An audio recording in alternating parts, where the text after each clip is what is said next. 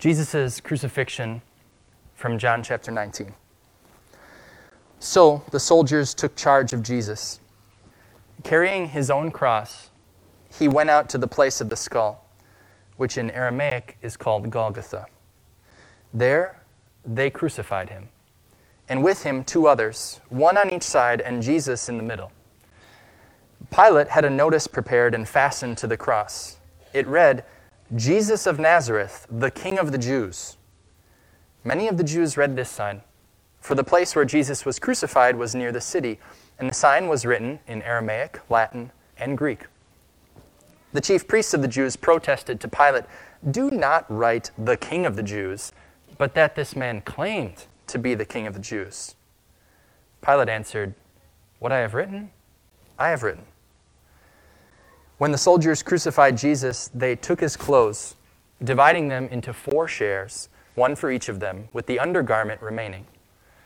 This garment was seamless, woven in one piece from top to bottom. "Let's not tear it," they said to one another. "Let's decide by lot who will get it." This happened that the scripture might be fulfilled that said, "They divided my clothes among them and cast lots for my garment." So this is what the soldiers did. Near the cross of Jesus stood his mother's sister, Mary, the wife of Clopas, and Mary Magdalene. When Jesus saw his mother there, and the disciple whom he loved standing nearby, he said to her, "Woman, here is your son," and to the disciple, "Here is your mother." From that time on, this disciple took her into his home. Later, knowing that everything had now been finished, and so that Scripture would be fulfilled, Jesus said, "I am thirsty." A jar of wine vinegar was there, so they soaked a sponge in it, put the sponge on a stalk of the hyssop plant, and lifted it to Jesus' lips. When he had received the drink, Jesus said, "It is finished." And with that, he bowed his head and gave up his spirit. That's God's word. What do you say to that? How do you think in response? We could go into details. I could tell you how horrible crucifixion was. Crucifixion was first documented in about 522 BC by the Greek historian Herodotus, and it was the Persians who did the first crucifixion. And that was bad and painful, but fast forward about 500 years to the Romans. And the Romans, they made crucifixion a sadistic art form. They didn't just have the goal of executing criminals, no. They wanted to terrify people, horrify people into submission. They took crucifixion and they experimented with it. Every time it happened, every crucifixion was an experiment, and they were trying to figure out, how can we make someone suffer as badly as possible for as long a time as possible? They wanted crucifixion to be unthinkable, nauseating, stomach-churning, pardon me, but throw up in your mouth a little when you realize what's going on, because it's just so horrific. That's what they wanted it to be.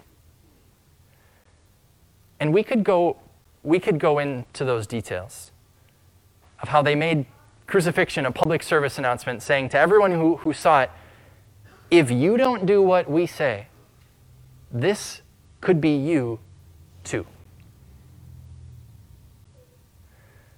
But John doesn't give us any of those details.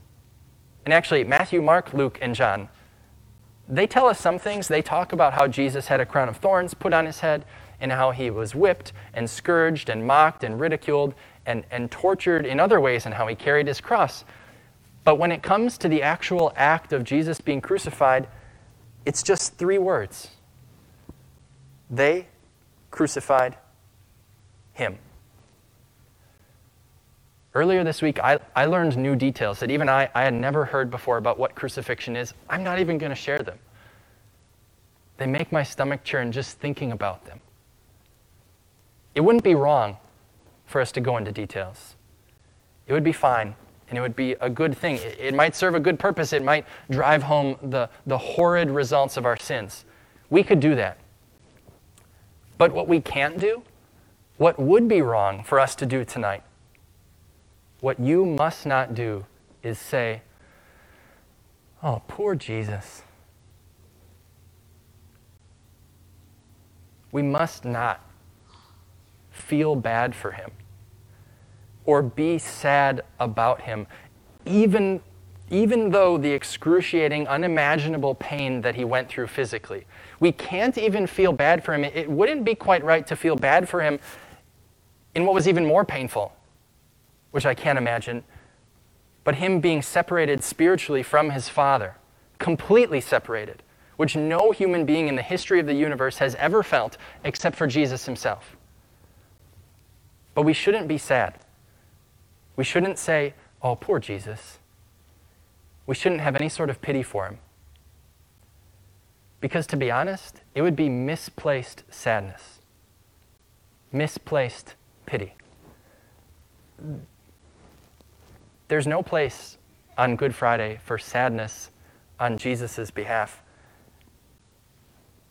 because we need to feel sadness for the thing that we don't like to think about, we don't like to sit in, we don't like to acknowledge. There's no place for sadness for Jesus on Good Friday, but there is a fitting place for sadness. And it's sadness at my heart and sadness at my life. After all that I've seen Jesus do in the Bible and in my life, there's a place for deep sadness at how I still, after seeing all of that, I still don't trust him fully. I still worry about all sorts of things every single day. Even after seeing him be the perfect ruler, full of love and compassion and justice, there's room for sadness on this night, because I still think that I can be the monarch of my own life and that I can be in charge and that would be a good thing, or I think maybe I could be in charge someday and I could make everything turn out correctly. There's room for sadness on Good Friday, even as I look at what he commanded me to do and I say, yeah, I want to do that. And I know what's right and what's wrong, and I want to do what's right and I don't want to do what's wrong, and yet I still do the wrong things and I still don't do all the right things. There is room for sadness on Good Friday, but not poor Jesus. There's room for sadness as we each look at our own hearts and our own lives. But I'll say it again, not for Jesus. Because Jesus, he wanted to do all this. Good Friday isn't about Jesus being killed or Jesus dying. Good Friday is about Jesus being in complete control the entire time. It's not about him being killed or being crucified. It's about Jesus laying down his life for you and choosing to do it. John shows this to us again and again. He gives us these details about how everything that was happening was according to plan. Like he gives us the detail about the soldiers taking Jesus' clothing and then his undergarment, and how they divided it up and then cast lots for them. And the reason John tells us this is because this was according to plan. It's a quote from Psalm 22. We read it earlier. They divide my clothes among them and cast lots for my garment. From a human perspective, that was part of the plan for 1,000 years. From God's perspective, it was part of the plan forever. And when Jesus said, I am thirsty, he was thirsty. More thirsty than any of us have ever been in our entire lives. But he didn't say, I am thirsty because he was thirsty. He said it to fulfill a different scripture. Psalm 69, which said that he was going to say, I am thirsty, and that there was going to be wine there for him. And so that's what they fed him, wine vinegar, which was something the soldiers would have drank. And so even in some small way, Jesus' thirst was quenched even just a little bit. It was all according to plan, and Jesus was consciously acting at all times. But that's not all. Jesus was in charge. And as always, he was in charge in a perfectly loving way. Maybe minutes, maybe hours before his death, he saw his mother. And even in the moments of his greatest suffering, he was thinking about her. Just as he lived his entire life, never thinking about himself, always loving everyone else around him. And can you imagine hearing that conversation? The man on the cross, seeing his mother and saying, "Woman, here's your son." And to the disciple, which was John, "Here's your mother." Can you imagine seeing that happen? And then there's more, because Jesus decided when to die. He should have been up there for another day or two.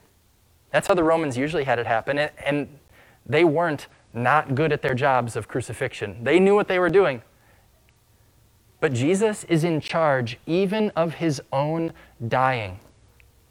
He decided, not the Romans, he decided when was the best time to bow his head and give up his spirit. It was all according to plan.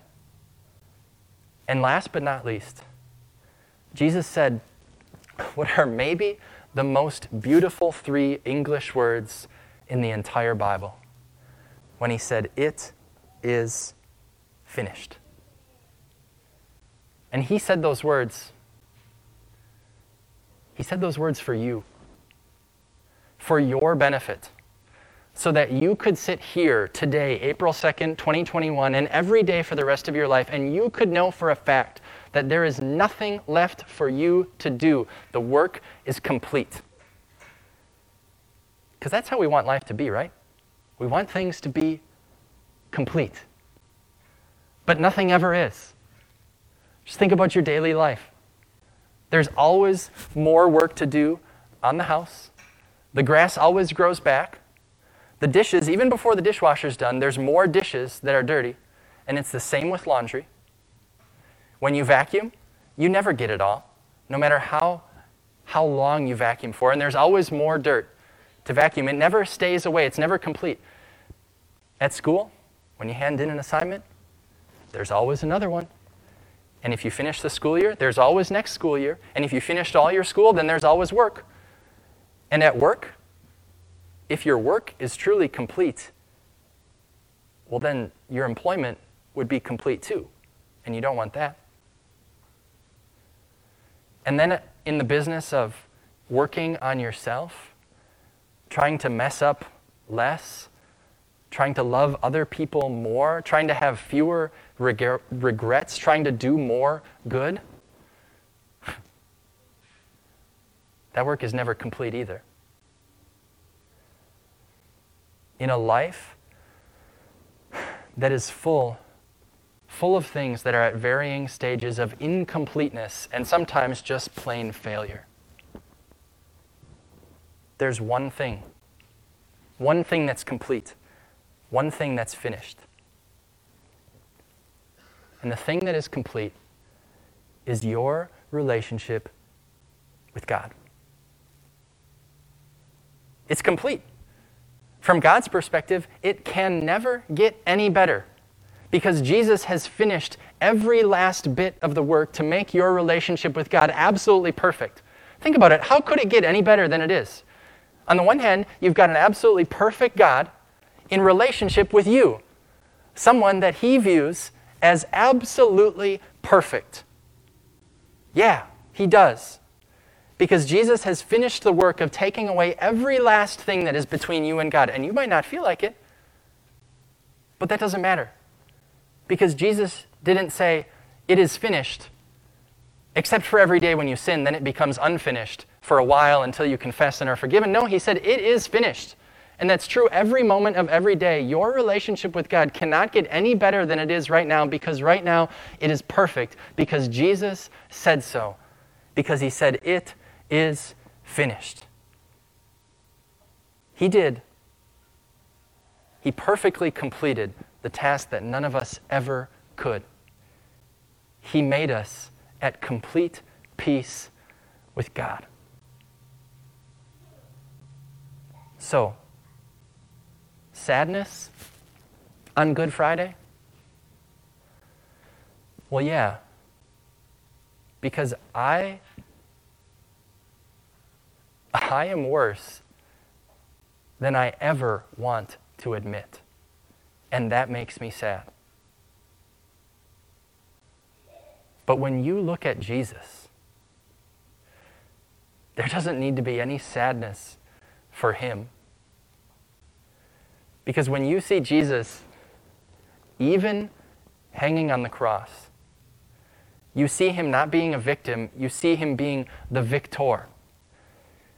Because even on the cross, Jesus is more loving, more in charge, more powerful, more perfect than you could ever possibly imagine, at the very same time as I am worse than I would ever want to admit to anyone. So sadness, yeah. And maybe it's among tears. But when you see Jesus, smile, happiness, joy, a full heart. Because again, he's done the thing that you and I could never do. And we can't ever make it better. It's already perfect. He perfectly completed your relationship with God. It is finished. Amen.